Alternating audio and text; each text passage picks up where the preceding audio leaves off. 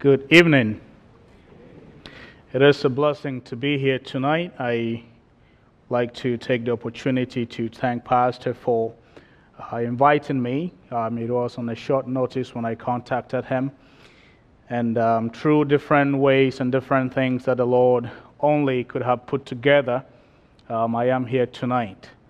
I praise Him for the many ways that He is opening doors for me to get around to different churches and different places and share God's work in my life and what He is calling me to do in Ghana, West Africa. I was born to parents that were Roman Catholics, but they also still worshipped idols. And when I was born as the first son of the family, my parents asked my grandfather on my mother's side, who was a witch doctor, to find out what my destiny was going to be. And he did find out and told my parents that I was an incarnate of the river god that he was worshiping. And so he advised my parents to send me to him so that he will grow me and nurture me in the ways of this God, with the hope that one day when he is no more, I will step into his shoes and be in the shrine.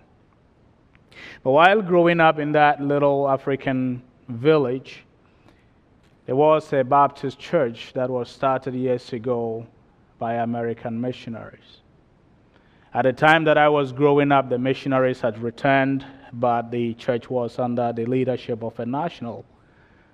And through that local church, I had the gospel on a Sunday morning. And I was very interested in getting close to the new preacher that had arrived in the church. And so I took probably the third seat from the front. And that was the morning I got nailed with the gospel. It was very clear to me that I am lost. I'm going to hell if I do not accept Jesus Christ as my personal Lord and Savior.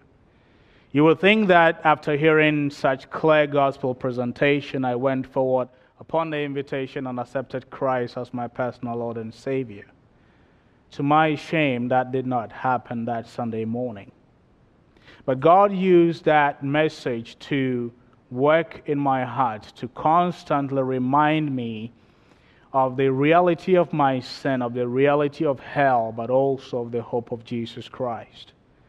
And 3 days later, after that same preacher came and preached another gospel message, I went forward and trusted Christ as my personal Lord and Savior. 5 years later, in 2004, my grandfather passed away. And when he passed away, I then moved to live with my parents. And 2 years later, in 2006, my father also died. And when my father died, I told myself I am going to pursue the best of education so that I can help my family. I am the first of 7 children. I have a younger brother who is in college now, 5 sisters after him. 2 of them are in high school. 1 of them is finishing junior high, and the last 2 are in elementary school. And with that burden, I went to high school. I studied all I can, finished high school, had the qualification to pursue the career of my dream, medicine. But that night, after receiving my final results from high school, after showing them to my uncle, and after him congratulating me, and after everybody was gone out of the living room, I don't know what happened, but I just laid that results on the floor and went down on my knees and asked the Lord, where will you have me take these results? And that was the night that all thoughts of going to medical school or all thoughts of pursuing secular education were taken out of my mind. And any time I will ask the Lord in prayer, what will you have me do in terms of advancing my education, it was as clear as day, go to Bible college. And now I didn't know that when I told God something, He was going to take me up on it. This is what happened.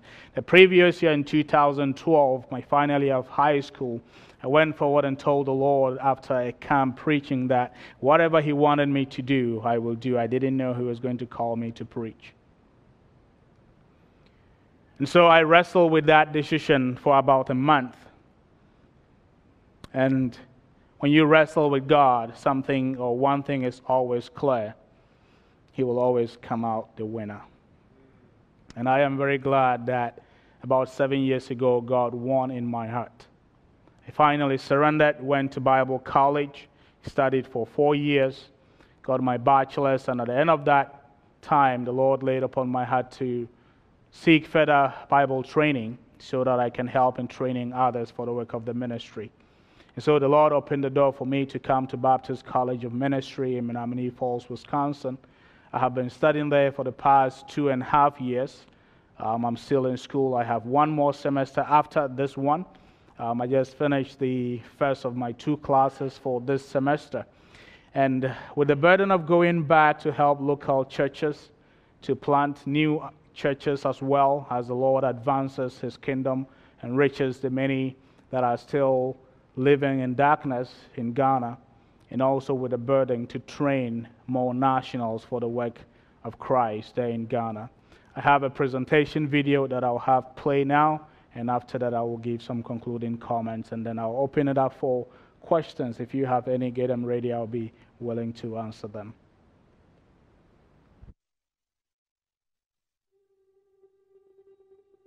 Africa is often called the dark continent, not because it doesn't experience sunshine or moonlight, but because of the spiritual state of its inhabitants. I am Alexander Timbani.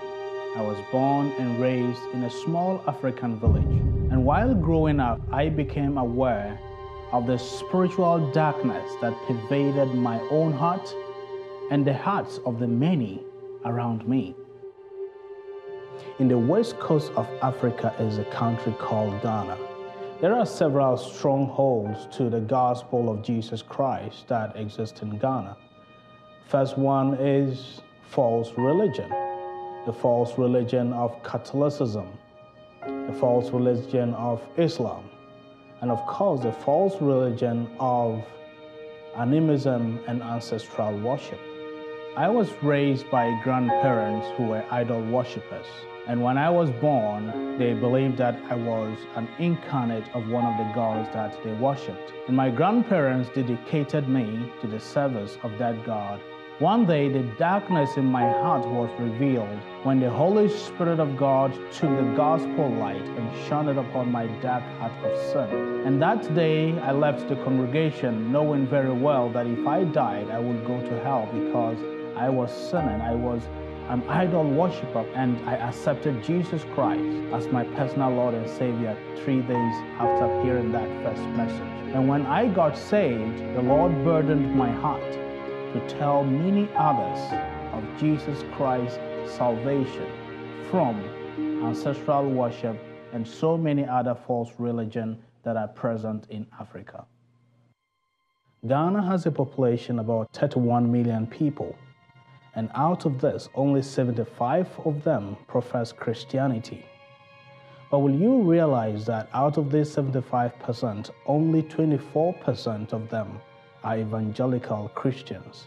That means that only 3 out of every 10 Ghanaians really know what the gospel of Jesus Christ is. The need in Ghana is still for gospel advance. The fact that there are so many people who have not yet heard calls for churches that will be planted among people groups that are not yet reached with the gospel. The burden I have is to train these churches, give them a gospel vision, give them a multiplication vision, and give them the Great Commission, and let them understand that the Great Commission is possible today. The other need in Ghana is for churches that are already existing to believe in revival. To believe in revival means that they should be living in the life and the victory that Jesus Christ has won for us on the cross. They will have the gospel in their forefront, and they will be willing to go to the next village to reach others with the gospel. There are churches who have been established, but these churches do not have the vision to reach the next village with the gospel. The ministry God has burdened me with is to go into these churches and partner with them to train them, give them a gospel advanced vision. So it is my burden that these churches that has been planted for years that they will be equipped, they will be given that vision to take the gospel to the next village, to the next town that has not yet heard the gospel. So the Lord laid upon my heart the need for further training. And in the wake of that, the Lord directed my steps to Falls Baptist Church and to the training school that they have. And during my time there, God has continued to burden my heart. He has continued to sharpen the vision that He has for Ghana. He has continued to give me a clearer vision and how to accomplish and fulfill the Great Commission in Ghana. It is with partnership and with the support of Falls Baptist Church. And then as the Lord burdened my heart, I am receiving my further training here and then going back home. The Lord has brought me into partnership with Baptist World Mission that will enable me to go and serve, to go and accomplish the Great Commission with their support and with their credibility. The last need of Ghana I will point out is the need for Christians to be trained so that they can properly handle the Word of God, so that they can properly give the vision that Jesus Christ gave when He gave the Great Commission. My burden is to go in and help their ministers and help the various pastors and the leaders that they have to train each member of the local church to know the reality of the Great Commission. And not just know the Great Commission, but realize that it is possible in our generation. And also to give them that vision to reach the next village. If we bring this into our churches, I believe that the next villages, the next towns around places where churches are already planted are going to be rich with the gospel of Christ. God has called me to be an evangelist, and I am going to fearlessly preach the gospel, to witness on a daily basis, to disciple those that have received the gospel and organize them into local churches, which will also have the vision of reproducing disciples and other local churches in their quarters. I also believe that God will meet the need of revival through partnering with several churches, preaching revival truths, bringing them to the victorious Christian life by pointing them to the victory that is available in Jesus Christ. And the last need is for Ghanaians to be trained and be given a vision for gospel advance. I believe that God has called me to be a trainer of trainers, to train men and women to take the gospel from one village to another village, from one person to another person, till the whole country, until the whole region of Africa is reached with the gospel of Jesus Christ. How can you be a part of what God is doing in Ghana? First of all, you can pray. The Lord Jesus Christ said, "Pray ye therefore the Lord of the harvest, that He may send laborers into the harvest field." I will implore you to pray for Ghana, that God will raise up Ghanaians to take the Great Commission into their own hands. Then the second thing you can do is you can come over to Ghana and help us. Then the last thing you can do is to partner with missionaries, equip them so that the gospel ministry in Ghana will expand. There is a very great open door in the country of Ghana that invites the gospel. It is this open door that God has called me to send the gospel to, till the whole country is reached with the gospel of Jesus Christ.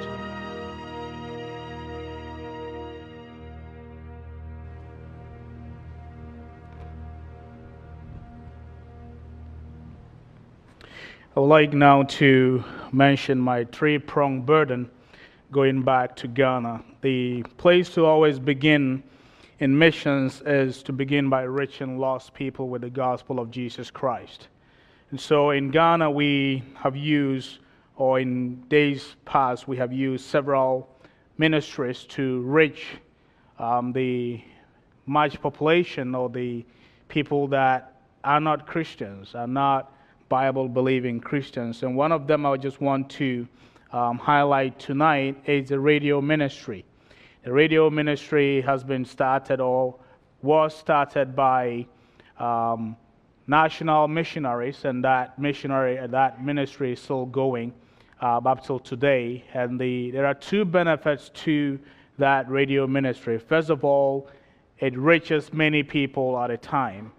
It is a live radio production. We go on a particular radio, buy airtime, go on the radio live and preach the gospel, and that is all we do. Now, the second benefit of that is the fact that we are able to reach Muslims through that ministry. And the reason is this, that the Muslims will not walk into the church doors on a Sunday morning or a Wednesday evening to hear the gospel preached. If you invite them to a service, they will not attend. But as we go on the radio, we have that privilege of preaching the gospel to them. And they listen to the radio. Some of them have listened to those preachings, have sought for more clarifications, and today they are saved and are in our churches. And so we're going to be intensifying that ministry. The proverbial we here, I'm referring to Pastor Aquila that Pastor mentioned, and then myself, I'll be going to partner with him in ministry. And the second burden I have is the equipping of local churches. The local church is God's tool for reaching the community that it is found in. And I believe that it is not just the work of the pastor, it's not just the work of people that are on staff in the church, it's not just the work of evangelists that come through, it's not just the work of the missionaries, it is actually the work of the people of the church. But in so many cases, we have church members that have not led a soul to Christ all their life. And one of the reasons is that they don't know how. They don't know how to clearly present the gospel to another person and at least give the person an opportunity to trust Christ. So my burden is to go and partner with different churches and their pastors to train their members in soul winning, in discipleship, so that we see the people that come to our church every Sunday or every week witnessing throughout the week, discipling throughout the week, and then bringing these people in at the end of the week and seeing them grow, seeing them get plugged into the local church ministry. Then the last burden I have is the training of national leadership. The work that is going on in the region where I come from, which is the Upper West region, 99% of that work is done by national pastors and national leadership. And the need is growing more and more as the churches grow in number, as new churches are being planted. We need new pastors. We need new evangelists. We need new missionaries that will not just take the gospel to the next town, but will take it to the next country. And so that is my burden. And we're going to be using the Bible college I graduated from has been a tremendous tool in training nationals. And we're also going to be using some other training ministries as the Lord opens the door and as the Lord gives us the go-ahead to use those ministries. So those are my burdens, and those are the plans and the steps that I intend to take once I get back to Ghana. At this point, I will pause and take questions. If you have any question you would like to ask, please go ahead and do that now.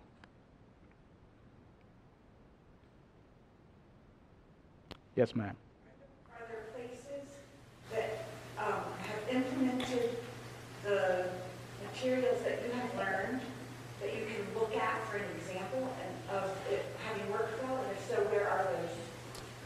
The reality on the ground is this.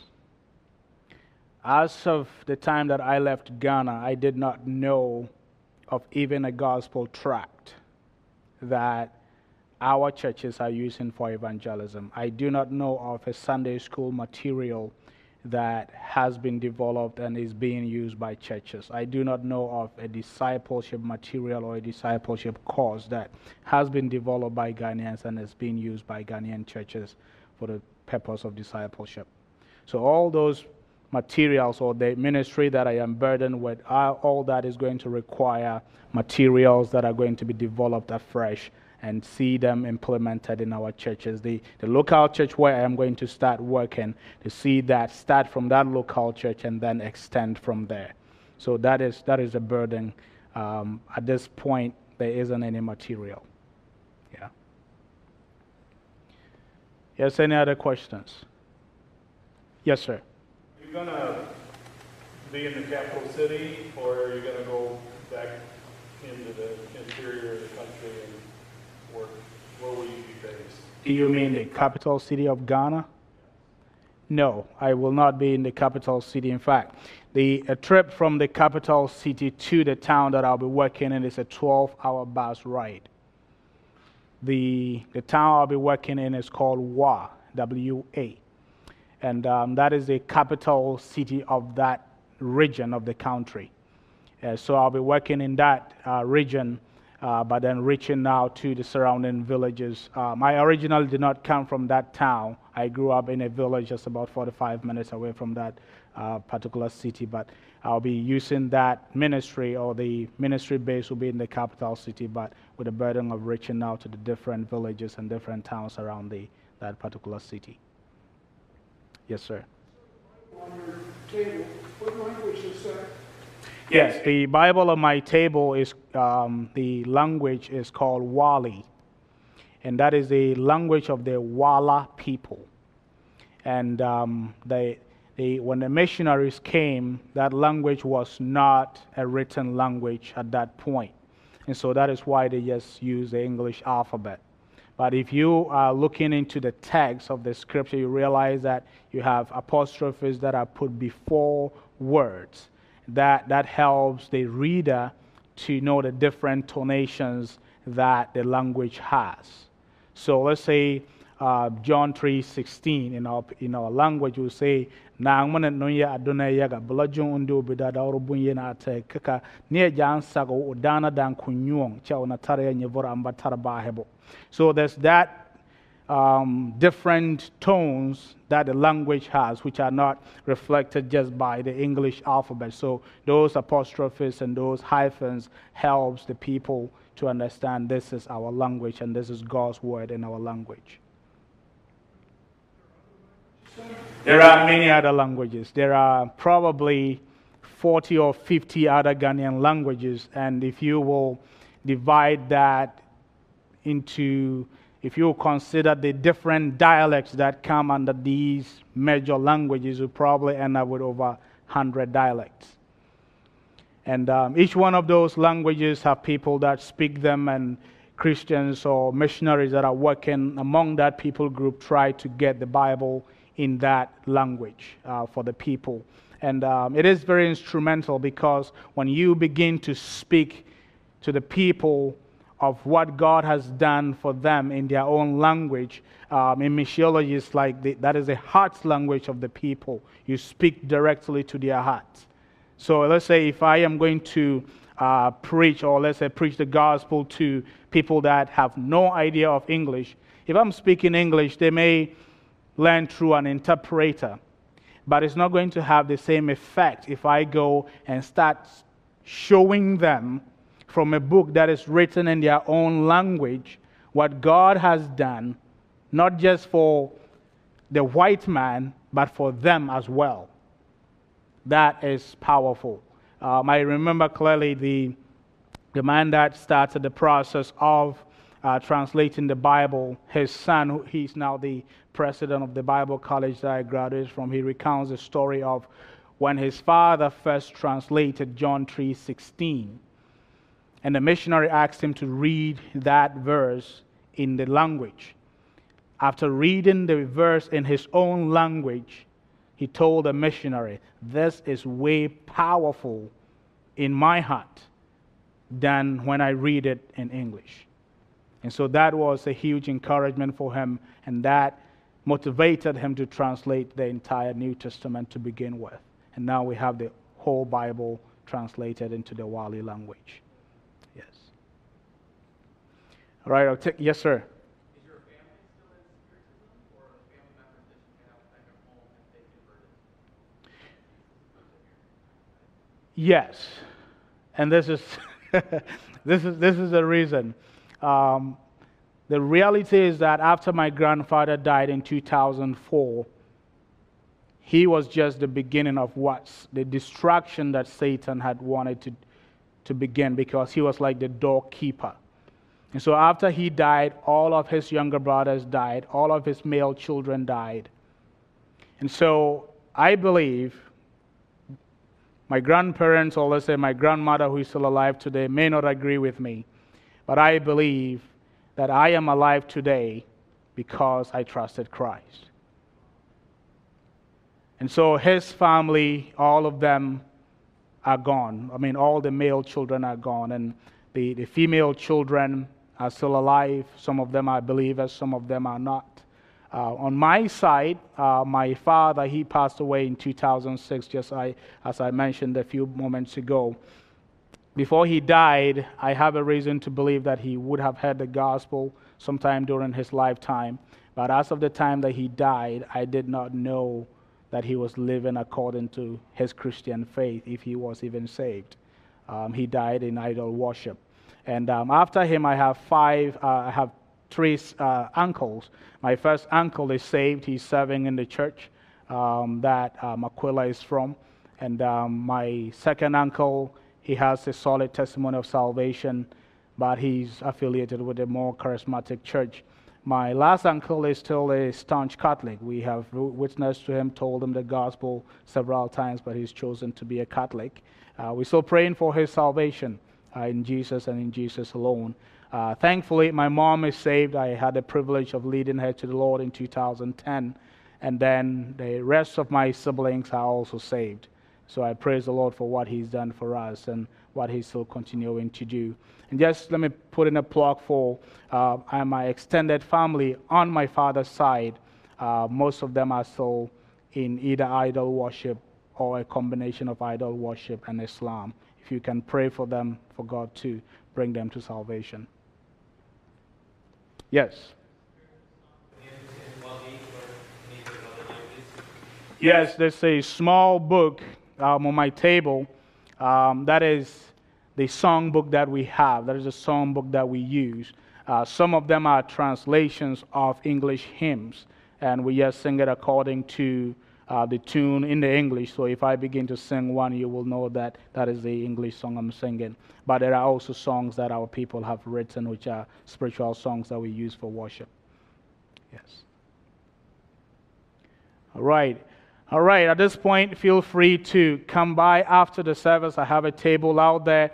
Come by, pick up a prayer card, sign up for my newsletter. I'll be very glad to send that to you.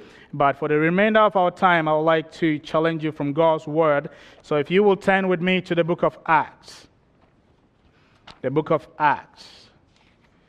And if you find the book of Acts, I want you to go to chapter 17.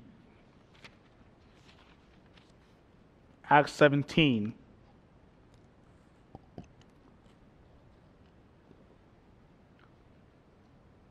If anybody has informed our minds and our hearts about doing world missions, it is the Apostle Paul.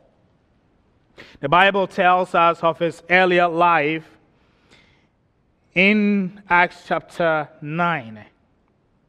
And probably prior to that, we see a preview, just a glimpse of who he was in Acts chapter 7, when Stephen, the disciple, or let's say one of the apostles, and in fact one of the deacons of the early church, was stoned. And 2 chapters later, we see the conversion of Paul when, as he himself recounted, when he was still breathing out threatenings for believers and for Christians in the town of Damascus. And when he set out from Jerusalem to go to that city, he actually had authority to arrest all the believers and bring them back to Jerusalem for imprisonment and probably for final execution. But we realize that he set out on the journey as one man, and then he came back a different man. And with that difference in his life, that also changed the direction and the trajectory of his life. And I believe that we could not have these words written, or let's say probably 18 epistles in the New Testament, if not for what happened in Acts chapter 9. When Paul met Jesus Christ, not only was his life changed, but his life purpose also changed. He was a very learned Pharisee. He actually studied under one of the most respected teachers called Gamaliel. But Paul, as he recounts in Philippians chapter 3, when he encountered Jesus Christ, he said all the things that were gained to him, all the things that he could brag and boast about, he said he counted them as rubbish. He counted them as dank. And he said the direction of his life now at that point was that he would know Jesus Christ. That he will know the suffering of Jesus Christ, that he will be conformed to the death of Jesus Christ. But as we know, he also was involved in the local church ministry. He was not just a very prominent missionary, but he also was a very good servant in the local church. The Bible tells us in Acts chapter 18 that when Paul and Barnabas were in the church in the city called Antioch, they were serving, they were praying, they were fasting, and only at that point did the Lord say, "Separate unto me Paul and Barnabas for the ministry that I have called them to." And then subsequently we will see Paul and Barnabas take on a journey to go to different parts of their world to preach to them the gospel of Jesus Christ. He will return at the end of Acts chapter 14. And then in Acts chapter 15 we see what is commonly called the Jerusalem Council, when the disciples had to decide what commandments or what rules the Gentiles who are now believers should follow. And after that meeting, and they decided what they were going to tell them. The Bible tells us Paul told his friend Barnabas, "Let us go again to see our brethren. Let us go to find out how they are doing." And Barnabas wanted them to take John Mark again with them, and Paul said no, because John Mark ran away in the first missionary journey. He went back home. Probably he was homesick, and he probably wanted to go and have some of his mama's food again. And Paul said, "No, I'm not going to take John Mark." The Bible tells us that the disagreement was very strong between them. And Barnabas decided to still take John Mark, and Paul went with Silas. And when Paul went with Silas, just the next two cities in Lystra and Derbe, they found a young man called Timothy. And the Bible tells us he would Paul have to go with them on that journey. And the Bible begins to tell us the different cities that Paul and his three friends went to preach the gospel. The text we are looking at today or tonight is one of those cities. In fact, it is called the city of Athens. And that city was one of the prominent cities in the region of Achaia. And in fact, it was probably the intellectual and philosophical city of that entire region. And the people, the Bible tells us, the only thing they did, they only just sat down to talk about something new or to hear something new. And when Paul showed up, he took that opportunity to tell them of what he believed. And the Bible tells us, as we pick up the story in Acts chapter 17, verse 22. Then Paul stood in the midst of Mars Hill and said, "Ye men of Athens, I perceive that in all things ye are too superstitious. For as I passed by and beheld your devotions, I found an altar with this inscription, To the unknown God, whom therefore ye ignorantly worship, him declare I unto you." Father, I pray that you will bless these moments, that they will be to your glory and to your glory alone, and that our Lord Jesus Christ will be exalted. And Father, that it will be to this end that the Lamb that was slain may receive the reward of his suffering. I pray that you will just use me as a tool in your hand. May you take me out of the way, and may you speak to all of our hearts and conform us to the image of your dear Son, Jesus Christ. In his mighty name we pray tonight. Amen. I want you to realize when Paul began to tell these people, he began at the place that they were. He used what he saw around their city to begin the conversation about God.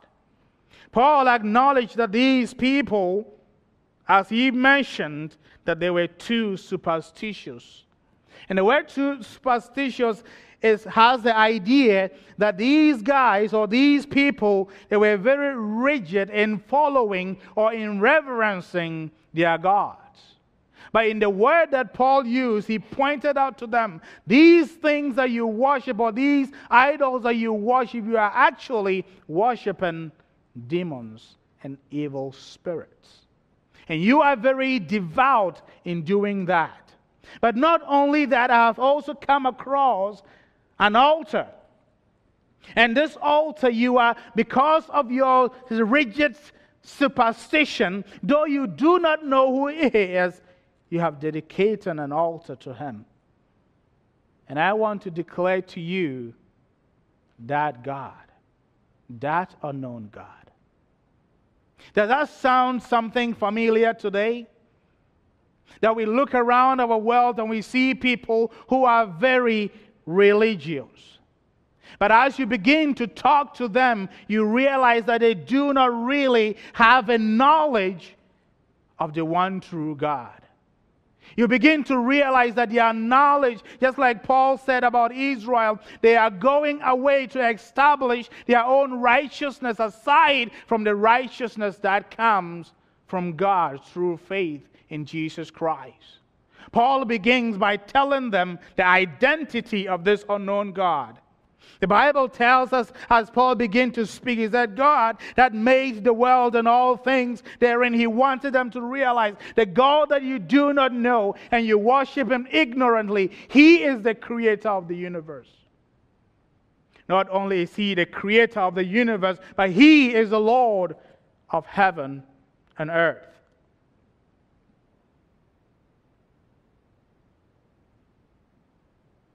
But he also wanted them to realize something different about this God. He's not just a creator of the world. He's not just the God that is Lord of heaven and earth. He also wanted them to realize this God dwelleth not in temples made with hands. You cannot contain him. You cannot represent him by an image, by an idol, by a carved out wood, by a piece of wood that probably you could have used to burn fire. You could have used to cook food. You could have used to roast something. You cannot reveal or you cannot represent the God of all creation by that. And when Paul said this, they were probably sitting at the edge of their seats. And he continued and told them, look, neither is worship with man's hands as though he needed anything, seeing he giveth to all life and breath and all things. Now, what he was letting them understand, the life that you have flowing through you today is from this God. He is the one that gives you life. He is the one, in fact, that is the source of life, of everything that you can think about that is alive. But he also wanted them to realize that he, that God, has made of one blood all nations of men, for to dwell on all the face of the earth, and has determined the times before appointed and the bounds of their habitation. He wanted them to realize, look, Athenians, you are not very special. You may think because you are intellectual, you are special. I just want to pop that bubble of yours. You are not very special. Everybody else that lives on the surface of this world is made by that same God. And the blood that is flowing through your veins is the same blood that is flowing through the veins of every other human being. And he also wanted them to realize that God is the one that has revealed himself He's revealed himself by creating all men of one blood. He's also the one that has revealed himself in creation. Going back to Psalm 19, when the Bible tells us through the psalmist that the heavens declare the glory of God. And he also wanted them to realize, look, your very inhabitants, where you live, and the time in history that you are living is ordained by this God. He decides what happens. He runs this place. Not only did he tell them of the identity of this unknown God who has revealed himself in history, in creation, and in mankind, but he also tells them that this man or this God has given mankind a command. What is the command? Verse 27, that they should seek the Lord. The reason why God has created people and put them at various places, at various times in history, is for this single reason, that we will seek after him.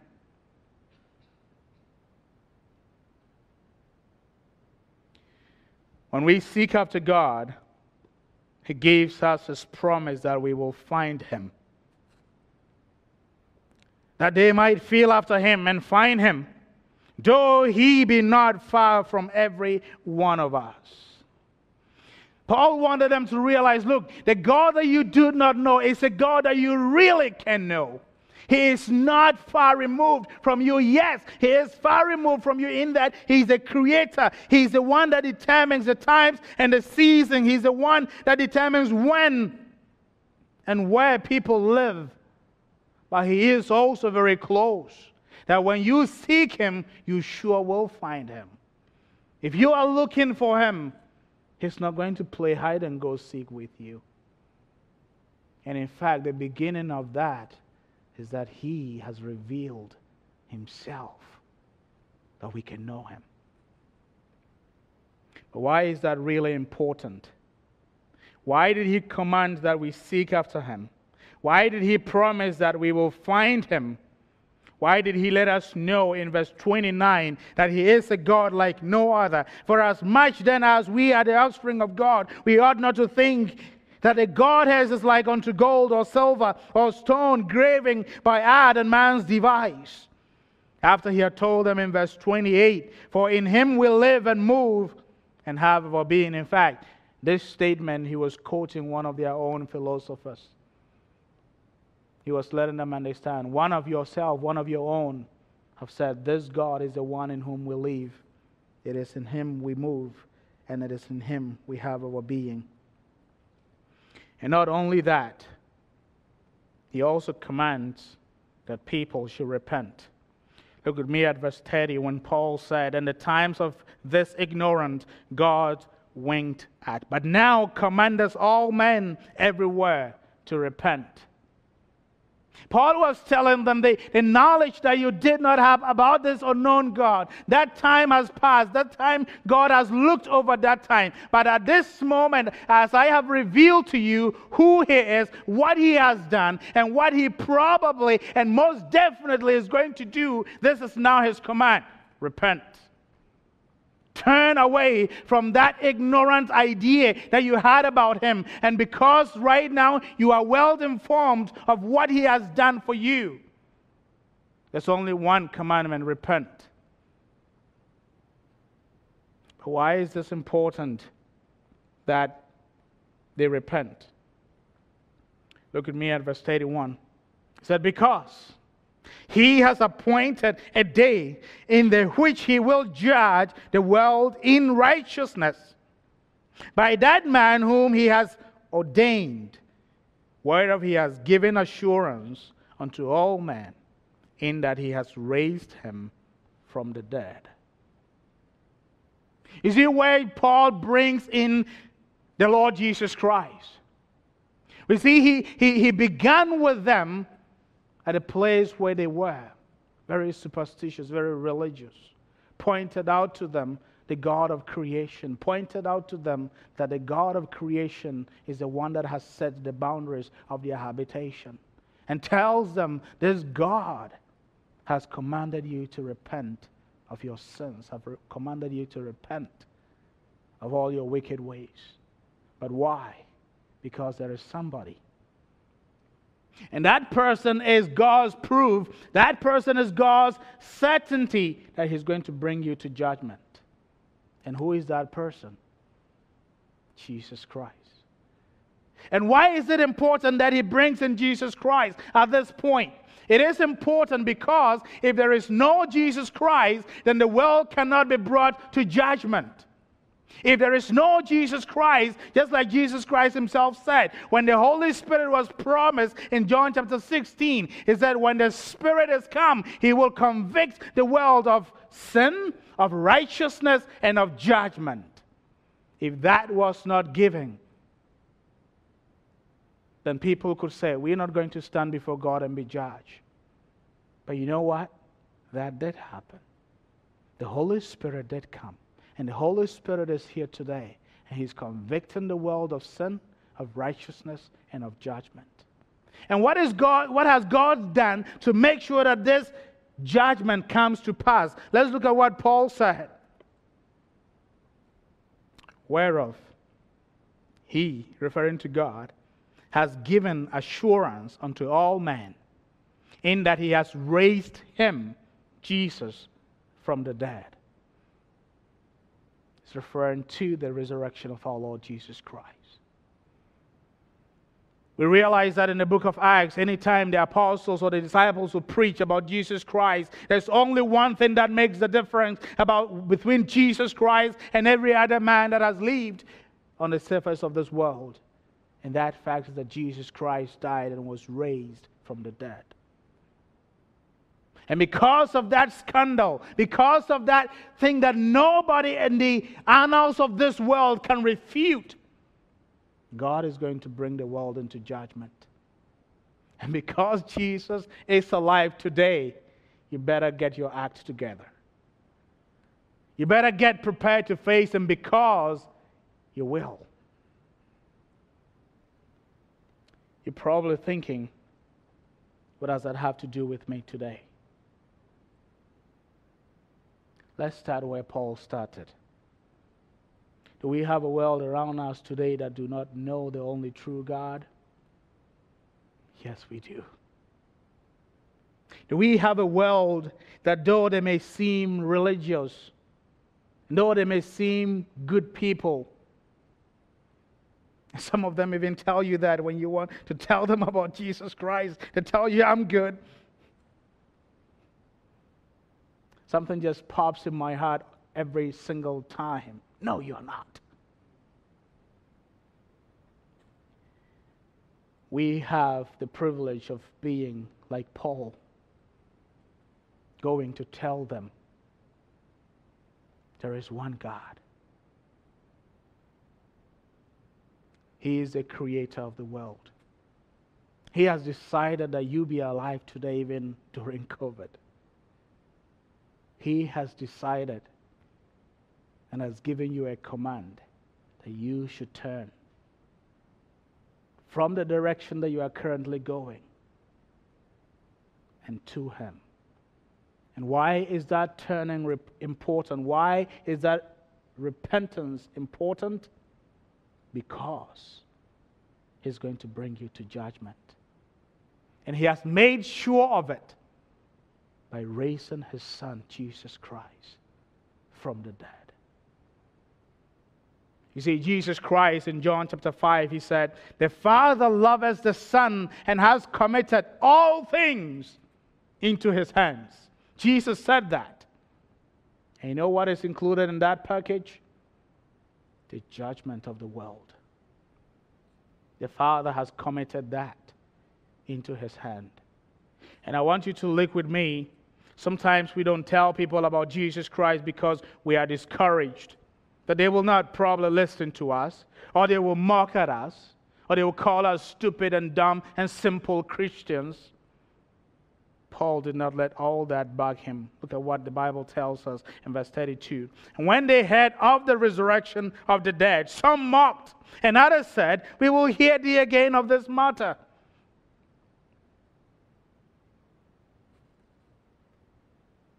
Verse 33, so Paul departed from among them. Look at verse 34. Howbeit, certain men clave unto him and believed. Amen. Among the which was Dionysius, the Areopagite, and a woman named Damaris, and others with them. Theologians are debating whether Paul's ministry in the city of Athens had any profit. Was he a successful missionary in that town, or was he a failure? You and I cannot decide that. Only God can. But for what we have just heard from these two verses, for the sake of that time in that city, probably an hour or 3, we know at least 2 people by name that will be in heaven for all of eternity. Our witness will never be in vain. May God speed us on our way. Let us pray. Father, thank you for these reminders. Father, I pray that you will encourage our hearts to be diligent like Paul, preaching the gospel of Jesus Christ and his resurrection to the world around us. And Father, help us not to be discouraged by whatever that we may think is a good reason, that for the power of the gospel, that we will proclaim it. In Jesus' name we pray. Amen. Pastor. Thank you, brother, for that. The gospel can permeate and break through any culture. And, Paul just needed wisdom from the Lord to come in and say, Lord, what is my avenue in here? And he actually took his open door as just taking that unknown God and saying, I'll go with that. And left behind some disciples. Brother Alexander here, he's going to face things in Ghana that we won't face here, just cultural differences, challenges. We don't deal with ancestor worship here. We don't deal with idolatry of that nature here. We have our American idolatry, very much so. But there's so many things culturally that will be different, and yet the gospel is totally sufficient to break through with cultural differences, barriers, difficult dilemmas that we may face. God's word is sufficient. So let's be praying for Brother Tingbani. Thank you for sharing the word. I hope you will come back by the table and get one of his prayer cards. And again, you can sign up for his email newsletter. But this is a great open door. Let's be praying for Ghana and for the churches there. We have, someone asked, I think it was Valerie, asked about curriculum and so forth. We've got so many different gospel tracts and curriculums coming out our ears. And this brother is getting ready to go back and start from scratch. We need to pray for him. We need to pray for his team. And we also need to just it should be a reminder of how grateful we should be for what God has given to us. And do we even use all that God has given to us, the resources? Well, let's have a word of prayer. Let's stand together. We'll pray and we'll dismiss. Brother Alexander, why don't you head back to the back so you can be back there when folks start streaming by. And thank you again, brother. Let's have a word of prayer and we'll be dismissed. Thank you, Father, for this challenge from your word. Lord, you used Paul as a faithful and filled with faith missionary to go through some difficult cultures, some difficult darkness, and yet the gospel light broke through everywhere he went. Thank you for that encouragement, Lord. You can break through here in Ann Arbor. You can break through around the world in Ghana. We pray that you would just lift up Brother Tingbani, speed him on his journey, bring in the support. May he be able to go over there and help with literature, content creation, and teaching and preaching and the church planning. There's just so much to do. We pray that you'd give him wisdom and speed him on his way. Bless now as we dismiss. We pray for safety. We thank you, Lord, for your goodness. In Jesus' name, amen. God bless you.